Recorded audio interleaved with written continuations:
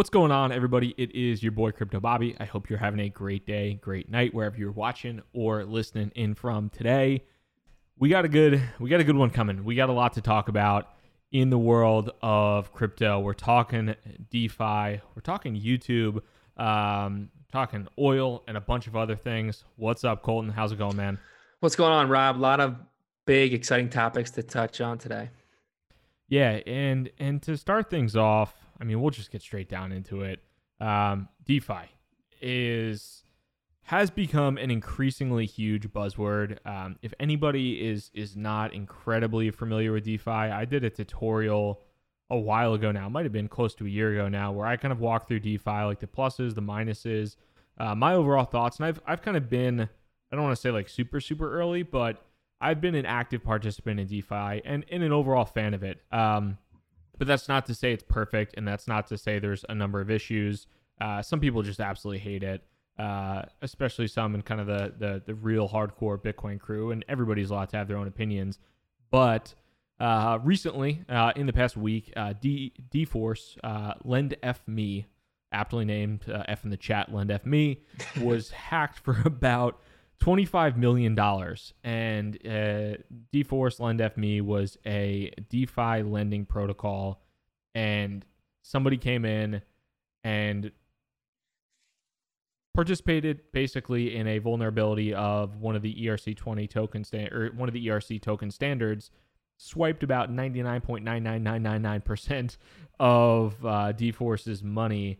And you saw just like an interesting reaction overall. And I definitely want to take a little bit of time here to dive into it, because with that hack, number one, you start to see a lot of the issues with DeFi. Yes, things can be called decentralized finance. Yes, you can call it open finance or whatever. But you have risks going from previously you had these centralized institutions or these centralized parties, whatever they might be, having basically being the ones to carry the risk, these exchanges primarily. And now a lot of the risk goes to smart contracts. And in some cases, smart contracts are more vulnerable than these centralized exchanges. So there have been a number of just like issues overall, but that's not to take away from some of the bright side and the bright elements around the DeFi space. But we can talk about that. And then also the hacker having to return the money essentially, which is an interesting twist on the story. And what happens when these people kind of steal just the money in general, because it's not easy to cash it out, right? Right. And only in crypto can you steal millions of dollars and then have to give it back because you dox your IP address, right? So, I mean, that just in and of itself is unique, I think. But that's the thing with these hackers. You can't easily cash out because there's all these chain analysis companies. There's what is it? Coin Firm. They do the same kind of thing where Elliptic, they can lock in on your wallet addresses. They can track the Bitcoin, the ETH, whatever token that you've taken, and you can't just easily send that to another exchange. I mean, Binance, for example, that's the hackers that took that 7,000 Bitcoin a couple of months ago. They're still locked in on those addresses, and they've sent Bitcoin around to several dozens of addresses and wallets, and they just can't shake them. Yeah, it becomes definitely an issue. I mean, on the hacking side, which right, I guess it's good. I guess it's good. Maybe we were talking before, like it might be slightly a deterrent because yes, you can hack these exchanges or you can hack these DeFi products, but on the flip side, like, you might be sitting there with Bitcoin or with ETH or with something else for years, potentially. Like the original Bitfinex hacker is still sitting on a fat stash of Bitcoin that they just can't move because nobody will take it. Everybody knows that's the Bitfinex hacker address, and nobody's going to let you cash that out into US dollars or anything else. So what do you do with that? Do you just sit on that forever? Do you wait till one day something happens or there's a product that allows you to wash it? It brings up a really just like interesting point overall with the hacking space in general. But going back to DeFi too, I think, a lot of people want to prematurely call DeFi dead because there have been a number of hacks recently, or just vulnerabilities. And part of that, I think is due to relatively inexperienced teams. DeFi is hot. DeFi is the buzzword.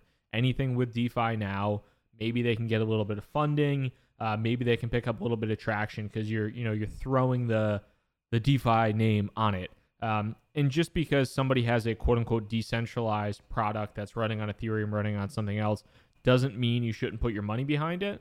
And just because it's quote unquote decentralized, yes, there's probably publicly auditable smart contract, but not every one of these smart contracts has actually been audited by reputable firms like an Open Zeppelin or some of the other kind of smart contract auditing firms out there. So something to definitely keep in mind is not all DeFi products are created equal, but basically everyone suffers from the potential to have some type of vulnerability. And just because it does have that doesn't mean you shouldn't use it, but you should just be cautious.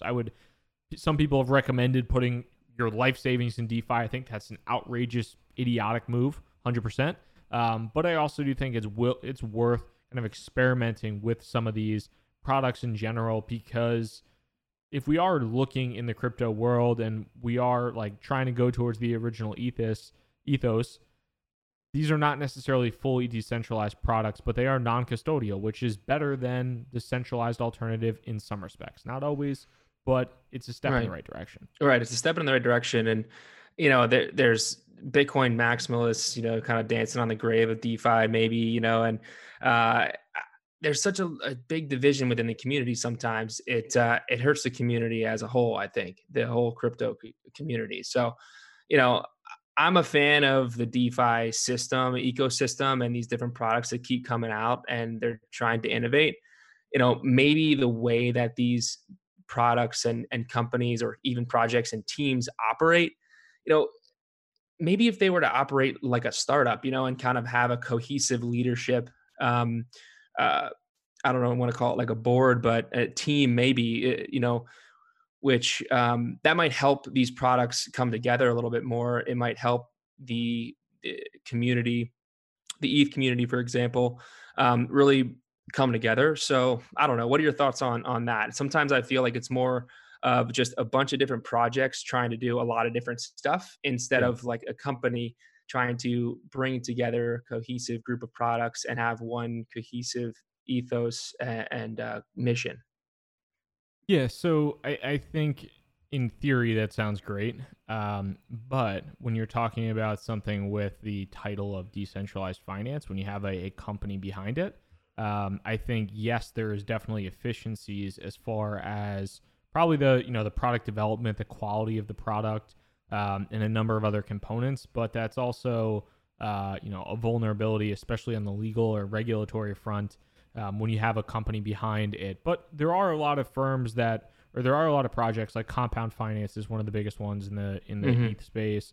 MakerDAO or the Maker Foundation as well. The Maker Foundation actually just got sued recently, which is going to be a pretty landmark, I think, lawsuit in the industry overall, because people that utilized the Maker CDP system are suing because of an issue with the liquidations of that CDP system with that Black Thursday crash that happened. And it's going to be potentially a defining moment, because a lot of these cryptocurrencies, or a lot of these projects are set up as foundations to essentially avoid legal liability. And if all of a sudden all these firms or all these foundations are legally liable for malfunctions, for issues, whatever it might be, that could be a big issue overall for just the space in general. So it's something worth. It's a tricky situation, and it also too goes back to just like the core development of a lot of these platforms. Like, people get mad at Ethereum for its lack of efficient development. Like, it's taken forever, and who knows when Ethereum 2.0 is going to launch. But that's because there isn't there's the Ethereum Foundation, there's Consensus, and there's all these different kind of companies in general, or just like different like subunits in general. But there's no Ethereum, Inc. or LLC or whatever that is driving this forward. And the same can be said with Bitcoin. People complain about Bitcoin moving slowly as far as development goes.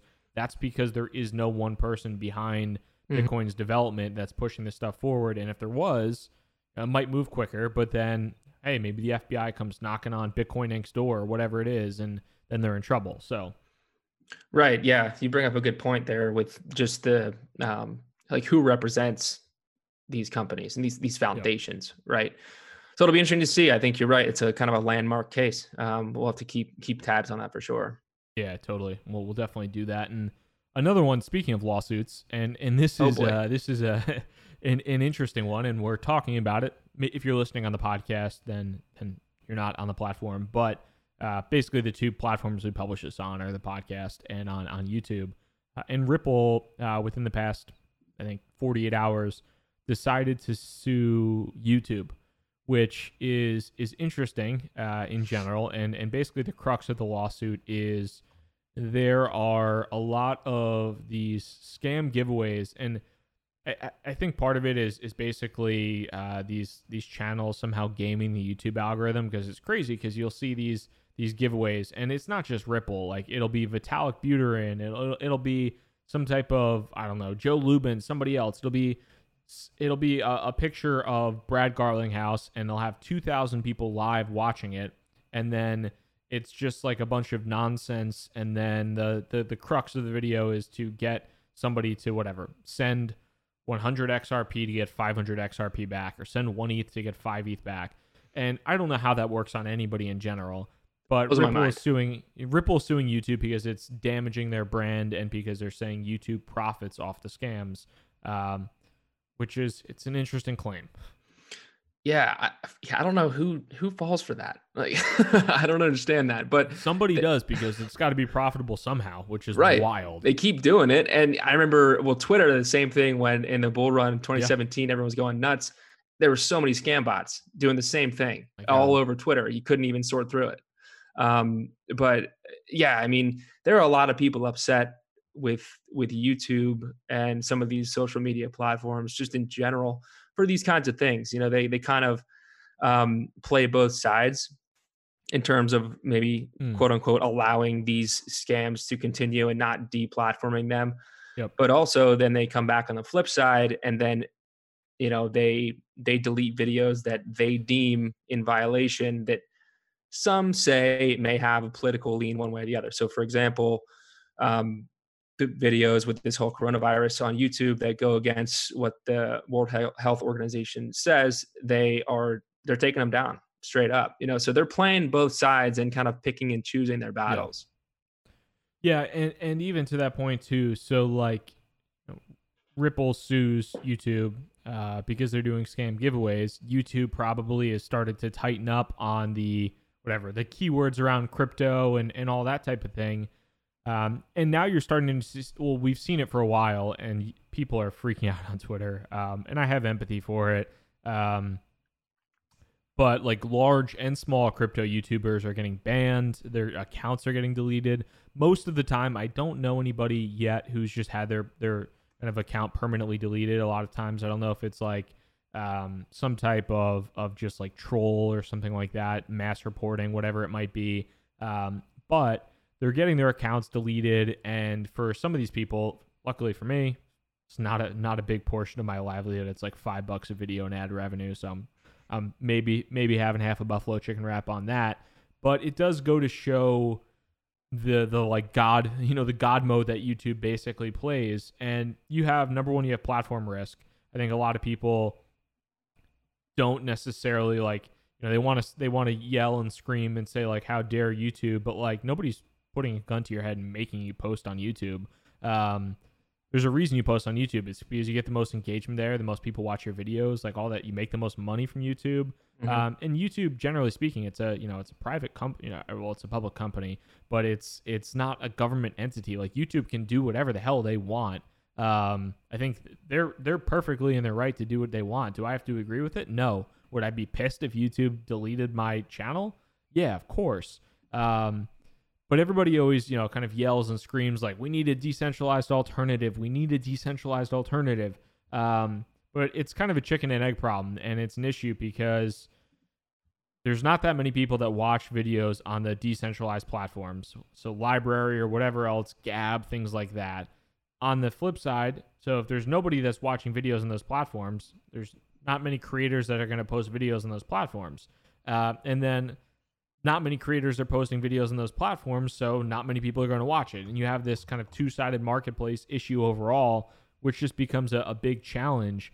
So YouTube is kind of in this like interesting just position in the market where they're just completely dominant. I don't know what's going to happen with the Ripple lawsuit in general. Do you think Ripple wins? No, I mean, Ripple's got a lot of money. Sure, They do. They don't have Google money. They do not have Google money. I don't know. Maybe I'm not a lawyer, so I'm literally talking out of my ass right now. So I have absolutely no clue. But Twitter was pretty funny because, again, there are a lot of people that find Ripple and XRP to, be nefarious actors or a scam in general, or it's commonly called a scam. So then you have the, Spider-Man, the Spider-Man gif of the two Spider-Mans pointing back, and it's like Ripple calling YouTube scammers when Ripple is really the scammer. So there were some funny tweets because Brad Garlinghouse, the CEO of Ripple, put up this whole tweet thread, and yeah. Yeah, it'll be interesting. I mean, I don't know. I think he probably just did it to get some eyes on it. I mean, whether they win or lose, it's not gonna crush their business if they lose. If they win, great. They made their point. Mm. But YouTube is just one of the examples of these platforms that have a ton of power and a ton of content creators and viewership and loyalty. Twitter, even. I mean, yeah, people. I can't think of a better Twitter alternative. I love Twitter. Gab trying to do something similar, but it's just not really the same. They just don't have the people. They don't have the people on their platform. Twitch. Shout out Twitch. Twitch. That's the future. Yes. Yeah. BSV, baby. Put it on the blockchain. Yeah. So, I mean, it is true. Like, companies like YouTube, platforms like YouTube, Twitter, they have creators, they have people basically by the balls. So it's it's tough to. You have to have. I feel like you kind of have to have empathy on both ends of the spectrum. Like YouTube, it has to be very, very difficult to do their job. They try, and I'm sure they have a lot of people manually that do the checks, and then they try and do it with algorithms to ease the burden because they have how many billions of hours of video, content getting uploaded every day. Mm-hmm. So I have empathy on that end, and I'm sure a lot of the stuff that they ban or they delete is not nefarious, not some grand conspiracy theory. But then I also have empathy for the people for the YouTube content creators, and the people that post stuff that is either good information or just shouldn't get banned, and they get accounts deleted. Maybe that's a big portion of their revenue or their just earnings. Now that sucks too. So yeah, it's a no-win situation that still leads to YouTube dominating in terms of content. Right. And it's kind of a volume problem too. A lot of the YouTube, it's just algorithms, banning stuff, just by keywords and keyword searches. So, and then, when someone's account gets banned, it takes them days to, hear from a human sometimes on, hey, my account got banned and I don't know why. So it's same thing with people's Twitter accounts getting banned and shadow banned and all that. Sometimes these algorithms just catch certain words and you can't really do much until someone gets back to you. Mm-mm. No. And going to our segment today, going back to Pump It, Dump It. We're going in big as always. And if you're not familiar with Pump It, Dump It, things are going up. Dump it, things are going down. Colton, I'm gonna hit you first on the Pump It side of the house. What are you pumping this week? This week, the MJ documentary, The Last Dance, that pumped my week up big time. Needed that. I'm a huge MJ fan, just in general, but this MJ documentary, right? Ooh, MJ for sure. I'm just kidding. Yeah. But I mean, the documentary is awesome. If you haven't seen it, check it out. A lot of buzz out there. Let us know what you think in the comments. Big fan. I think it's just there's 10 episodes and they release it one episode a week, I think it is. And I hate that. We've been spoiled, when Netflix releases whole series at a time, you just binge it. You got to wait once a week for this one. Yeah, I'll stick on the sports pumping it this week. The draft, the NFL draft, which will be interesting, as a lot of you folks know, I'm a huge Jets fan. If they don't take a O lineman or a wide receiver, I'm jumping out my window. Number 11. But I'm pumped for the NFL draft. If the NFL season is delayed, that's gonna be dump it my life. Because Sundays during the football season are like the highlight of my year. Even though the Jets are awful. But I'm pretty pumped for the NFL draft Thursday, Friday, Saturday. Even though it's remote, even though it'll be weird, it should still be awesome. So I'm pretty pumped for that. Is now a good time to tell you that I'm a Redskins fan? I don't think we've talked about this yet. Maybe once. I mean, maybe. Well, I'm a Redskins fan. I'm not proud of it. It's almost. I mean, probably we can relate on this. Like being a Jets fan, being a Redskins fan. Both teams suck endlessly. Like, I mean, take Chase Young. It's Chase Young time, isn't it? It's got to be Chase Young time. It's got to be. If you guys go to it and take two quarterbacks back to back, I'm dumping it forever. That would be so stupid. I wouldn't doubt it, but no, I don't. I hope you guys don't have that in you. No, I don't know, honestly. But this draft will be good. It'll be good to see. Weird that it's remote, but I mean, hey, hopefully get back to normalcy. Yeah, we'll get back some sports in our life for sure. And dumping it this week. What do you got? I've got Zoom. I'm dumping Zoom. Everyone's pumping Zoom. Everyone. As I have my T-shirt on. As you have your T-shirt on. And shout out Ryan. Yeah. As Zoom. I mean, you and I, we live 3,000 miles away from each other, and we need Zoom to kind of operate and function as a business. But I've got Zoom fatigue. I mean, people weren't meant to communicate like this extensively, especially when you've got like gallery mode and you've got 15 people, right in front of your face. You don't have social cues. I mean, I'm dumping Zoom. I miss that face-to-face interaction. Yeah. I mean, Zoom stock. Sure. Oil stock. Yikes.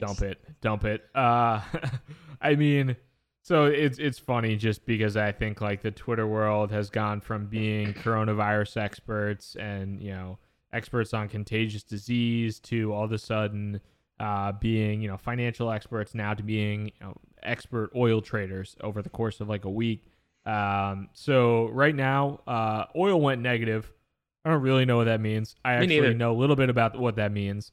I triggered some people on Twitter because I was joking about oil being negative and just tweeting nonsense like I typically do.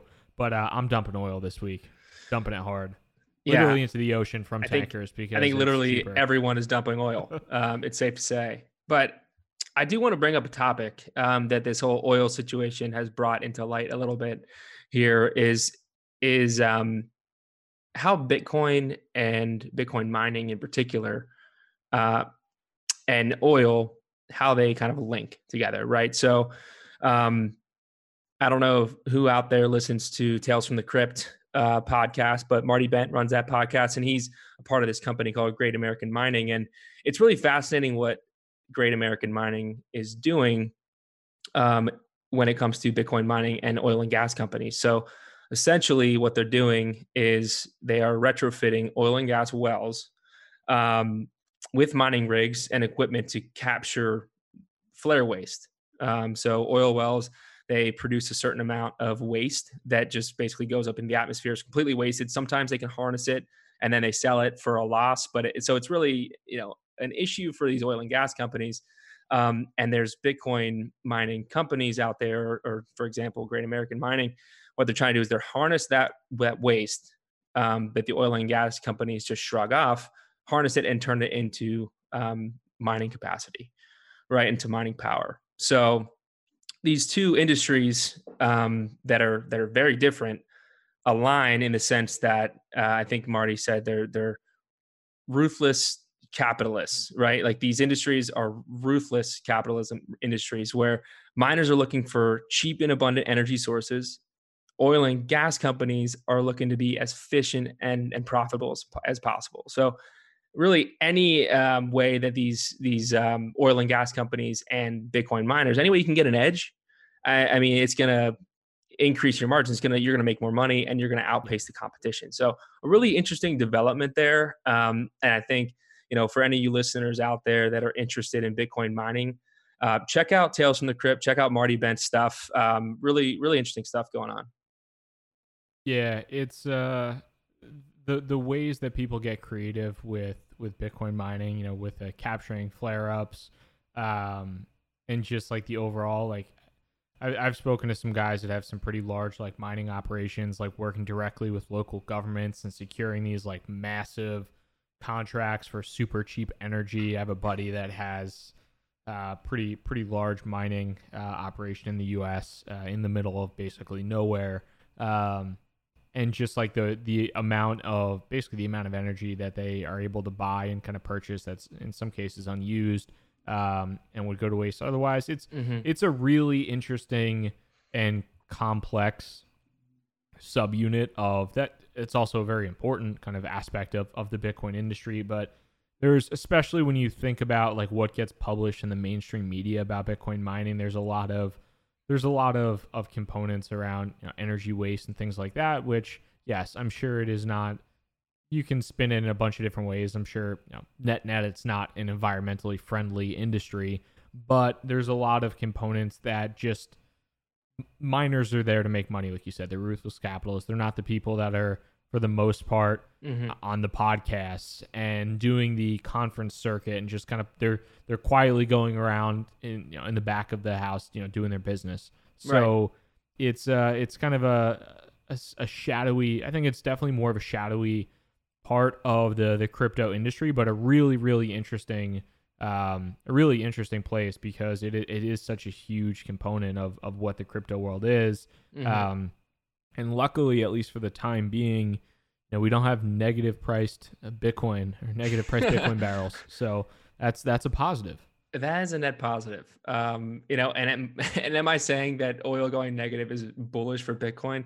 I don't think so. I don't think overall that's just bullish for Bitcoin in general. I'm just picking out this little niche piece of Bitcoin mining and saying, hey, look, people are doing creative stuff and they're harnessing energy that would otherwise be wasted. So that's awesome to see, and it's really cool to follow. So definitely encourage you, if you have interest in doing that, and to do so. So one of the ways we like to just finish off the podcast and the YouTube is going into just job interview and crypto career tips. If you don't know, Colton and I both run Proof of Talent, which is a recruiting firm that works primarily with companies in the blockchain and crypto world. So we spend all day helping folks find jobs in the crypto industry. And we got this question from Sam, who said, how would a student best get started in this industry? It seems like there's scope for existing developers to swap into crypto, but not a lot of pathways for a graduate. And I think this is a great question for people that are potentially about to graduate school, or also maybe rising sophomores, juniors who are trying to plan out their future and want to get into the crypto industry. So Colton, I know you've spoken to a number of people kind of in this situation. Would love to get your thoughts. Yeah, sure. Great question, Sam. A lot of people asking that question. The first thing I'd say is to just stay plugged in. Stay plugged in as best you can, whether that is online, on Twitter, tweeting or following the right folks, different companies, LinkedIn, Telegram, you name it. There's lots of different ways to stay plugged in online, and often a opportunity to interact with a lot of people in the space. Ask questions, slide into their DMs. Just do things like that online that will help you stand out, and gather up as much information as possible. The second thing is meetups. There's a lot of meetups out there. Whether you're right in now. Yeah. Well, actually, they're remote, but yeah, there used to be, and hopefully after COVID, chills out. If you live in places, big cities, there's tons of them. I'm not sure smaller cities, but like New York, San Francisco, a lot of meetups, a lot of ways to get together with people and just network and learn from each other and meet people face to face. That's always a great way to do it. Then the last thing, follow us on Twitter. Follow Rob and I. Follow Proof of Talent. I mean, we are a recruiting firm in the industry, and we do our best to provide insight on what kind of opportunities we're working on, whether they are technical or whether they're not. So give us a follow, stay plugged in, and just stay active in the space in general. Yeah, absolutely. And one thing I would add to that too, is blockchain clubs. So I've had the opportunity to talk to a few different blockchain college and kind of graduate level blockchain clubs. So if your college has one, I would definitely recommend joining it. There's a lot of networking opportunities. There's a lot of really good learning. A lot of the like Wharton does a big conference. They have a ton of people come in and speak. So those are fantastic ways to just build up connections and build up a lot of knowledge. And maybe if you go to a smaller school or a school that just isn't as into it right now, start a club. I think that level of initiative, I've spoken to different candidates who have gone to schools that did not have those clubs or organizations. They started their own club. And that's the type of thing that when you're talking to somebody, you're talking to, you're interviewing for a job, you can say, hey, I am really passionate about this space. I'm really passionate about this industry. I started this club in college. I organized whatever events. Like that type of thing is really appealing to individuals and to companies in general. And I think it's a great way to build up your network and also just build up good experience beyond college and beyond your education. So that's one of the things I would definitely leave off with is if your school has a blockchain club, join it. Definitely really participate. Don't just show up every once in a while. Participate, join it, do your thing there. And if they don't have one, find maybe somebody else who's interested at your school and start a blockchain club. And I think that is a great way to approach things in the future. Yeah. One last thing that popped into my head just now that it's not financial advice, of course, but I think it's important to buy some Bitcoin, buy some ETH, like actually, like, it doesn't have to be a ton. Don't put your life savings into this stuff. But what I'm saying is, mess around with it a little bit, get a wallet, send some Bitcoin to yourself, make sure you write down your seed phrase first and then delete it and then do it again, just like practice a little bit. Practice makes perfect. Familiarize yourself with the different currencies out there, with Bitcoin, with the DeFi infrastructure and all these different products out there. And once you get your hands dirty and get in the weeds a little bit, you'll really learn a lot more that way too. Yeah, absolutely. I think if you really want to work in the space, you need to participate and just have meaningful experience. And it is difficult to get meaningful experience when somebody won't necessarily pay you to do so. But just do your best building that meaningful experience in any way you can. And that's a lot of that is just personal initiative. It's going out and making things happen. And it's kind of like, how bad do you want it? And you can tell some people really are really, really passionate and want to work in this industry no matter what. And some people are like, hey, I want to work in blockchain. And then, 2 weeks later, they take a job in accounting, and nothing wrong with accounting, but they didn't really want to work in the industry. So right. That's just something to think about overall and hopefully helpful. And if you folks have any questions or anything like that, as always, link to Proof of Talent in the YouTube and podcast description, Colton's Twitter handle, my Twitter handle. So you can always reach out to us if you have any questions about careers in the crypto world. Definitely let us know. But also just finishing off, thoughts on the DeFi space right now. Is it a ton of hype? Is it a huge scam? Are you just going to lose all your money? Or is it young and we just need time to grow? And then on the YouTube side of the house, as Colton said, as all of our Twitter registered lawyers and esquires, is Ripple going to win, or is it going to be YouTube? So I would love to hear from you in the comments. And Colton, until next week,